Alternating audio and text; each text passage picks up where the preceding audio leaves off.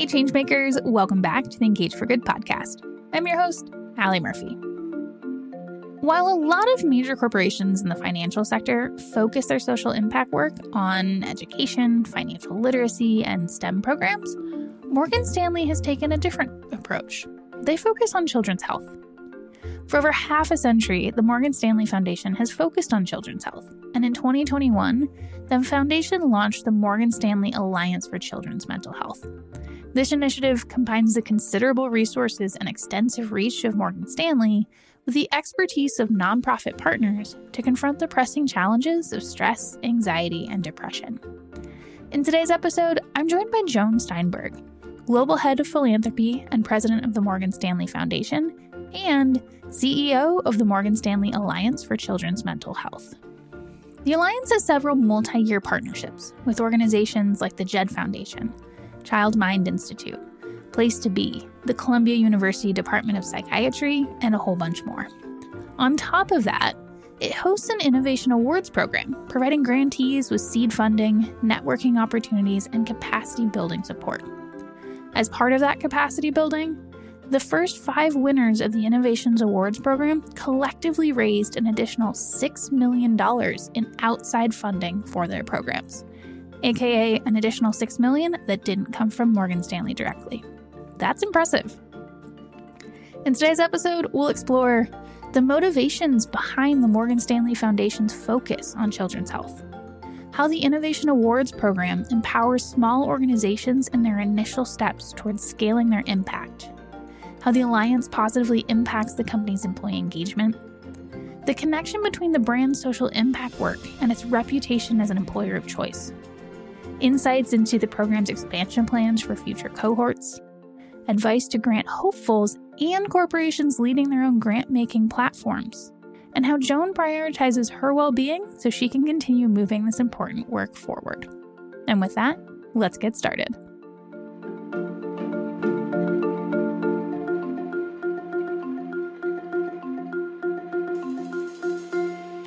Hey, Joan, welcome to the podcast.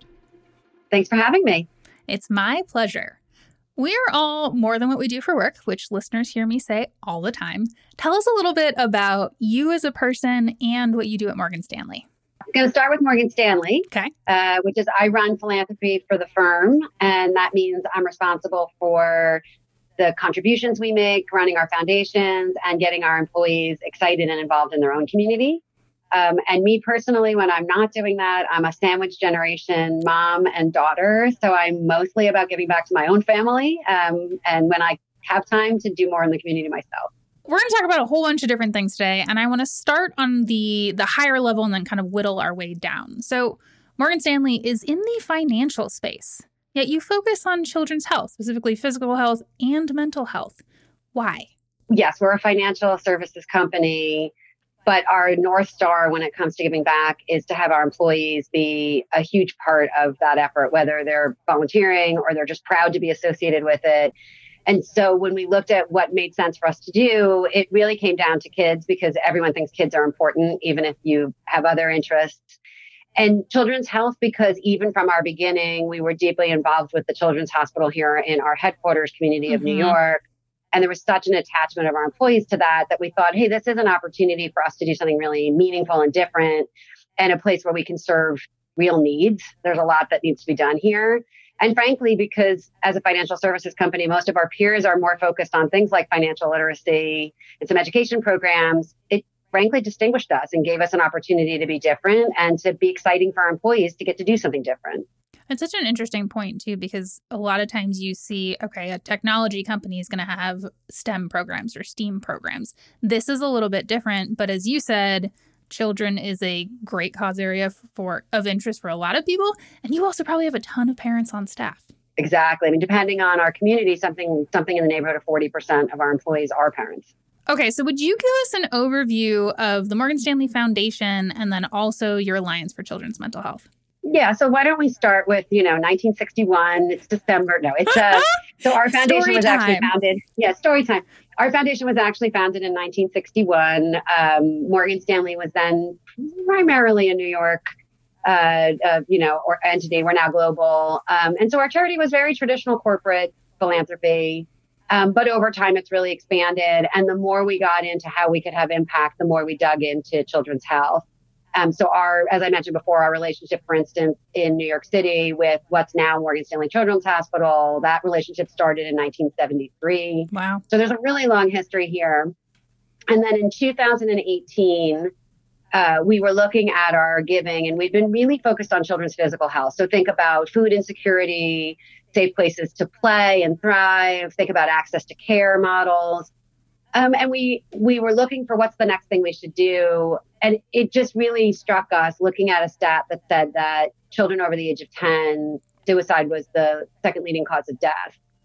And the idea that, you're saying, oh, we care about children's health, and then you're not looking at that thing that is the primary driver of sort of death and disease in kids. And that's when we really started taking on mental health and what would that look like, and how could a corporation try to make a difference? And that's the birth of the Alliance. Was that for lack of a better term, not easy in terms of rollout, but was it an easy decision internally to say, all right, mental health matters and we're going to take this on as well? Or was it a little bit more challenging than that to bring it in-house before what we'll call the pandemic, which really opened people's eyes to this being more of an issue and something we need to address? Yeah. And to be honest, we went into it thinking there'd be resistance because of stigma, because of, all the reasons that people have feelings about mental health disorders. And then a couple things happened that really opened our eyes to the fact that, we were wrong. And the first, and I've shared the story, was a very senior person who had their own plan of what we should do. We were going around the table and kind of blue sky brainstorming. And when we got to, I'd already said, look, I think maybe we should look at children's mental health. Here's why. And we got to him, and he took his notebook and just kind of pushed it across the table and said out loud, my dad had mental health problems. I whispered about it my whole life. I'm 100% in. And the whole room, I get like chills even talking about it now. The whole room just, like that was it. The pens were dropped and everyone was like, you're right. And we're done. And every conversation thereafter, I realized I was talking to an already sold audience. If you look at the rates of childhood mental health issues, at least 20% of kids, and that's probably low, are struggling with at some point in their lives with these disorders. Now you go back to those parents. That's an awful lot of people. In any room you're in, there's probably someone in their family who's gone through this. It's probably somebody younger in their family who's gone through this. And so that made it much easier for us to think, you know what, this is embedded already. We're just giving a voice to it. And we've been right. The take up by employees has been enormous. There hasn't been any question as to why we do it. So I think he was my guinea pig, and thank goodness for him, because he gave me all the confidence to be able to push forward. I love that. Okay, I want to come back to the employee piece later, but before we get there, The Alliance's Innovation Awards program is your grant-making initiative. What are the business's goals for this program, and what are some of the KPIs that you're tracking? Yeah, so let me clarify. Yeah. We actually have several very large multi-year commitments to the partners of the Alliance for long-term impactful programs. So that is the biggest grants. The Innovation Awards, though, was really focused on the issue that there's very little funding for mental health organizations, and particularly for organizations sort of in that startup phase. So when we were looking, and we did a pretty broad environmental scan, there were so many organizations doing interesting work, but they were so small that they hadn't really shown that they're ready for scale or that they could be built up. And we really wanted to do things big when we got started, because frankly, not that many people funded. We really wanted to do more significant work. But that led to the Innovation Awards, which is, 1.3% of charitable funding goes to mental health organizations. That's so low. So low. Hopefully COVID's going to change that. I'm worried about a COVID bubble, but we can talk about that. But we really looked at the Innovation Awards as a way of saying, like, okay, well, what could we do for all these kind of startup grassroots organizations that have great ideas, but need a little bump to get to that next stage, that sort of early seed capital to get themselves going, but also need a lot of recognition for other people to kind of climb on board and get them where they can go. And that's really what it came out of. So obviously innovation, we want people who are thinking creatively about ways to address children's mental health. But we also were looking for that sort of sweet spot of organization with a really cool model who needs a kick to get going. And, we've had 10 already announced, 5 more to come soon. We're in our third cycle of organizations. And our program gives them a $100,000 grant. That's the funding kick. But I think probably more important, we work to train them. We provide them with capacity building, and we try to broadcast the hell out of them to other funders with the hope that they can generate capital on their own. And we're new in the process. We've only had 2 done classes, but in our first class, we gave $500,000, but they raised $6 million after our grant. And that's the kind of results we want to see, right? Where you're creating a multiplier effect for the winners of recognition and additional funding. Because again, I love the organizations that have been selected, but the big picture is, how do you get more funders into the space to lift all boats, not just have a few organizations win? Okay, so I love the background on that. You've done 2, you're in the 3rd right now, from the $500,000 all the way to $6 million additional. One of the things that we talk about a lot at Engage for Good is sustainability of these programs, not in the sense of sustainability like we're thinking climate change, but to build a sustainable program, it needs to be embedded into the business. You've got to have key stakeholders involved. And as we say, at least, it has to have some sort of goal or business benefit or something that ties back to the needs of the company. And so I'm wondering, how would you talk about that piece? I would talk about it on a couple fronts. So first of all, we are an employer, and we want to be the employer of choice for every smart, talented human being who wants to come work for us. And I think when we were looking at this program, we definitely thought of our employees as a target audience, in that this was information that they could use, that they would be invested in supporting the mental health of their own families, children, nephews, nieces, grandchildren. And so instead of being a volunteer necessarily, that we don't have that many psychologists and psychiatrists trained on staff. No? But some, but for those lay people, that this was an opportunity for them to be able to tap into some expertise that can be used for their own family. And that's definitely true. Particularly during COVID, we offered a lot of services to employees using our partners' expertise and helping them navigate through that. So clearly, that's one of our business imperatives, and this lines directly up with that. We match the charitable components of this with, of course, a very robust benefits offering around global well-being that we attach to this. So that's clearly in there. But I would also say, if you look at our Inclusive Ventures program, if you look at some of our financial offerings, we've always been looking for innovative and emerging projects to be able to support in earlier stages and help bring to fruition as an institution. That is a part of our goals for our own clients. So this certainly aligns with the idea of bringing capital and bringing additional, our own capital, but additional capital from the market to look at innovative solutions. That part's not new. It's just we're applying it to a charitable and community-based need. I love that. Okay, so we've talked a little bit already about how this is more than just dollars. And some grant-making initiatives are just dollars. And while money is great, the additional resources and capacity building can really make all the difference. So you've talked a little bit about this already, but if you had to lay out the menu, what benefits do grantees receive, and how has that helped them unlock that $6 million in additional funding on top of what they get from you? So each Innovation Awards winning class are like their own cohort. And we work with them to identify what are the skill sets that they would look for further development in. So it's not just us delivering a menu, it's a feedback loop. And so I'm thinking of examples of the first couple classes. We've done fundraising sessions. And in fact, some of the experts from Child Mind Institute and the JED Foundation, who are partners, bigger partners and members of the Alliance, their teams help deliver this. We've done specific scaling and capacity building workshops so that they can think about how they broaden and bring their ideas maybe to a different geography or state, whatever that might be for them, how they can think about expanding. We've done marketing and public relations work for them. I don't mean that we've broadcast them, that we actually have done, but we've actually had experts from marketing and public relations sit and talk to them about how to think about telling their stories, whether it's on social media, how paid advertising works, and how they can think about telling their stories to new audiences. So those are examples of the kinds of things that we're doing. I would only note in the new class that's coming out, We're adding a capacity building platform for roughly 100, we're hoping, could be more, charities on top of the sort of 5 winners. Okay.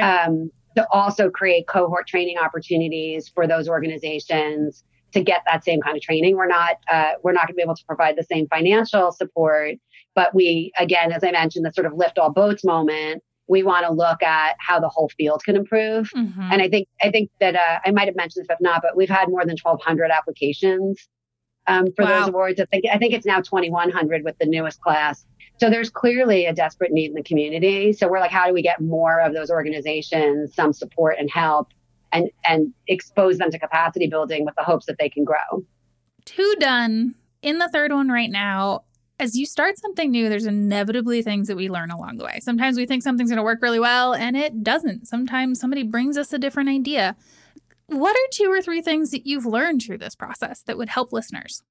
As somebody trying to run an awards, we wanted to be as broad as possible when we started, to have as big a funnel as possible. That was it's great. And it's also a mistake. Okay, say more. Because frankly, you don't want to waste any charity's time.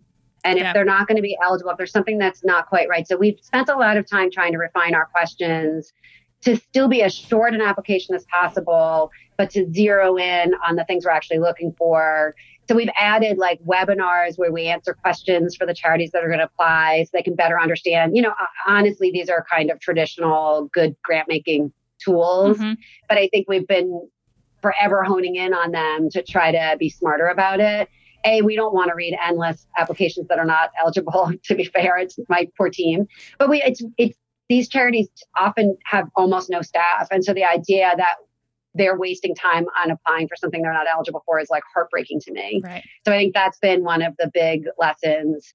I also think that we knew there was a lot of buzz around charities wanting to do this. I think it was astonishing to see the numbers. Mm-hmm. And that brought on, and I don't know that was a mistake so much as that brought on a lot of our thinking about how we expand our outreach, how we think about it, how we partner with other funders. Like there's way more to do. Right. You knew it was a huge space. You knew it was a very underfunded space, but it's just the level of innovation and excitement and movement. It's really exciting, but that also is its own challenge of like, how do you make sure that you can be there and support it? And obviously COVID, I'm sure, brought along significantly more, which is good as long as they can stay and be funded. I feel you on the not wanting to read a bunch of applications that don't really fit. We run the Halo Awards program, not a grant making initiative, but recognizing best in class corporate social impact. And those are some long applications. And when you got hundreds of them, I understand that feeling. But it's so important to look at what works, what doesn't, and to really question, just because we've done things one way doesn't necessarily mean we should continue and start pulling around the pieces and see what works moving forward. 100%. And you also want to make sure, if your goal is seed capital and getting to kind of untapped resources, that requires you to have a little faith in groups that aren't quite there yet. And being okay. I was joking, we've thank God not had any failures, but failure is an option when you're dealing with early stage entities. They've been amazing. Not one of them has had trouble.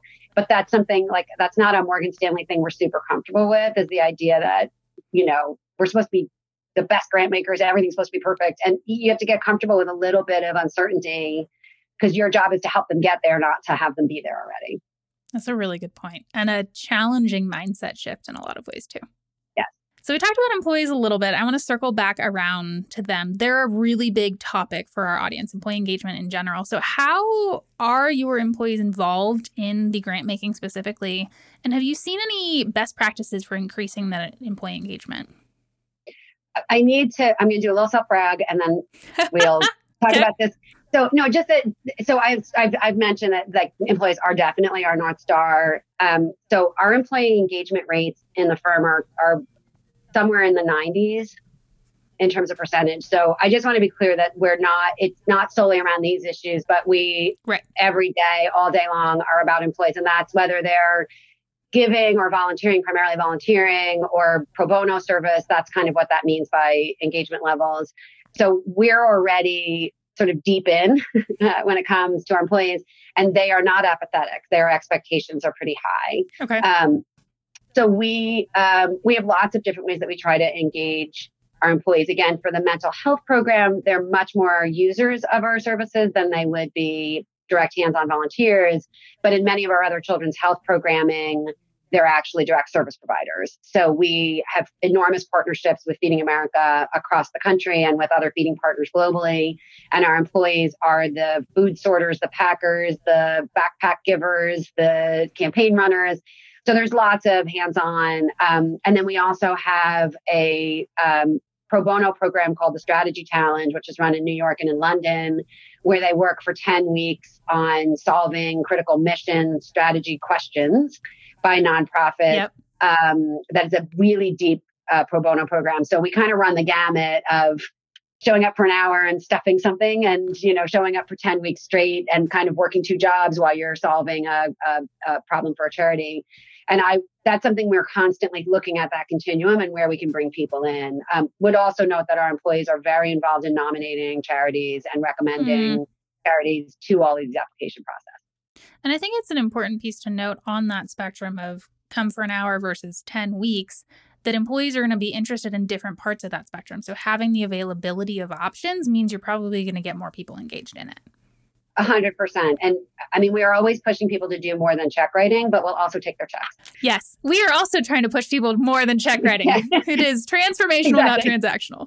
Exactly. But if that's all they can do today and that's going to be their support of the community, great. Let's hope that they'll do more next time. And same thing for the hour person. I can give an hour now. Okay, well, maybe next year I can get you to give 2 or 3. Mm-hmm. You got to start somewhere. Yep. And then that gives them an introduction to the program as well. And typically, I want to come back and do more of this. Exactly. So how do you measure success of your programs? I would say, number one, impact we're having in the community. So no doubt we're looking specifically at how the groups we funded actually are helping the children that are the recipients of their services. It could be numbers served. It could be the impact they're having. We're kind of measuring all of it. Okay. And those are things as a grant maker we're building into the grants from the front end.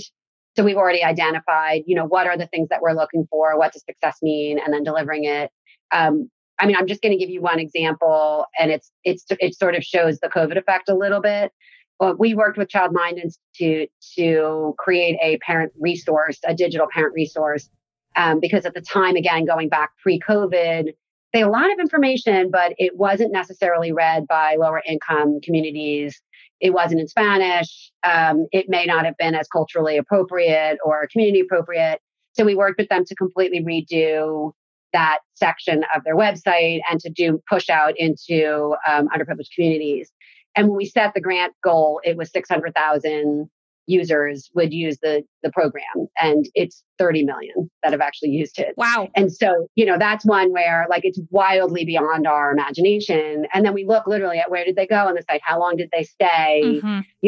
And to see the impact that we're having. And we know that I think it's roughly a third of those users were Spanish speaking. So we know we were also hitting our target audience in the way that we were approaching it. And those are the kinds of measurements that we think about. Again, impact, depth, volume, and was it what you were targeting? Those are all the kinds of things we bake into our sort of performance evaluation. Okay, so transitioning into advice, what advice would you give potential grantees, whether that's of specifically your awards program or in the larger scope of I'm a nonprofit, I want to apply for a grant? What would you tell me? For nonprofits who are thinking about applying to Morgan Stanley or any corporation, there's a few things they might want to consider.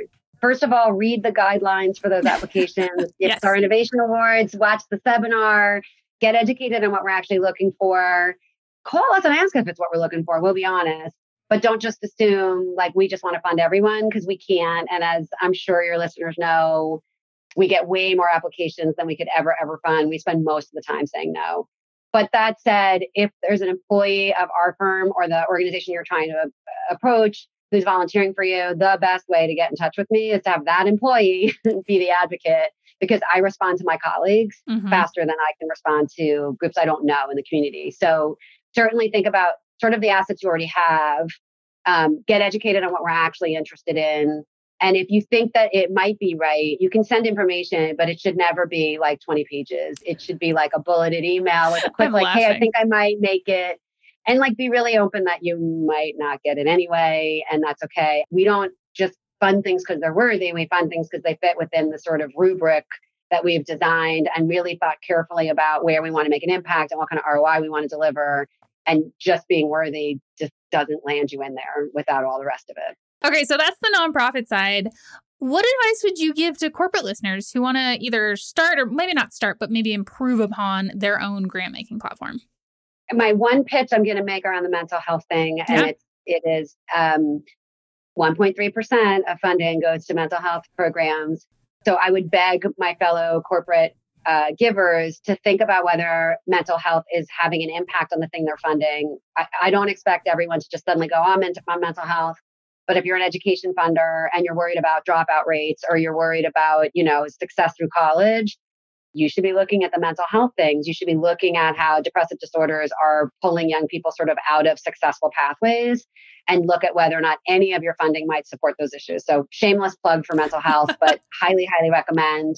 And I would say for corporate funders who are thinking about some kind of competitive grants program or awards program, there's a lot of work to it. It's a lot. I'm not going to say that it isn't, but it's just a really fantastic way to get a hold of kind of what's happening on a grassroots level, to get exposed to organizations you might not otherwise, to fund places like rural communities, et cetera, that you might be a little bit flyover for you, depending on when your staff are, but have tremendous needs. So I think as a grant maker, it exposes you to things that you might not know and gives you an opportunity with smaller grants to step into spaces that you can't make priorities. So it's a really interesting play, I think, but be prepared that it's time consuming. You're not getting these awards, looking through a bunch of things and writing a check and being done.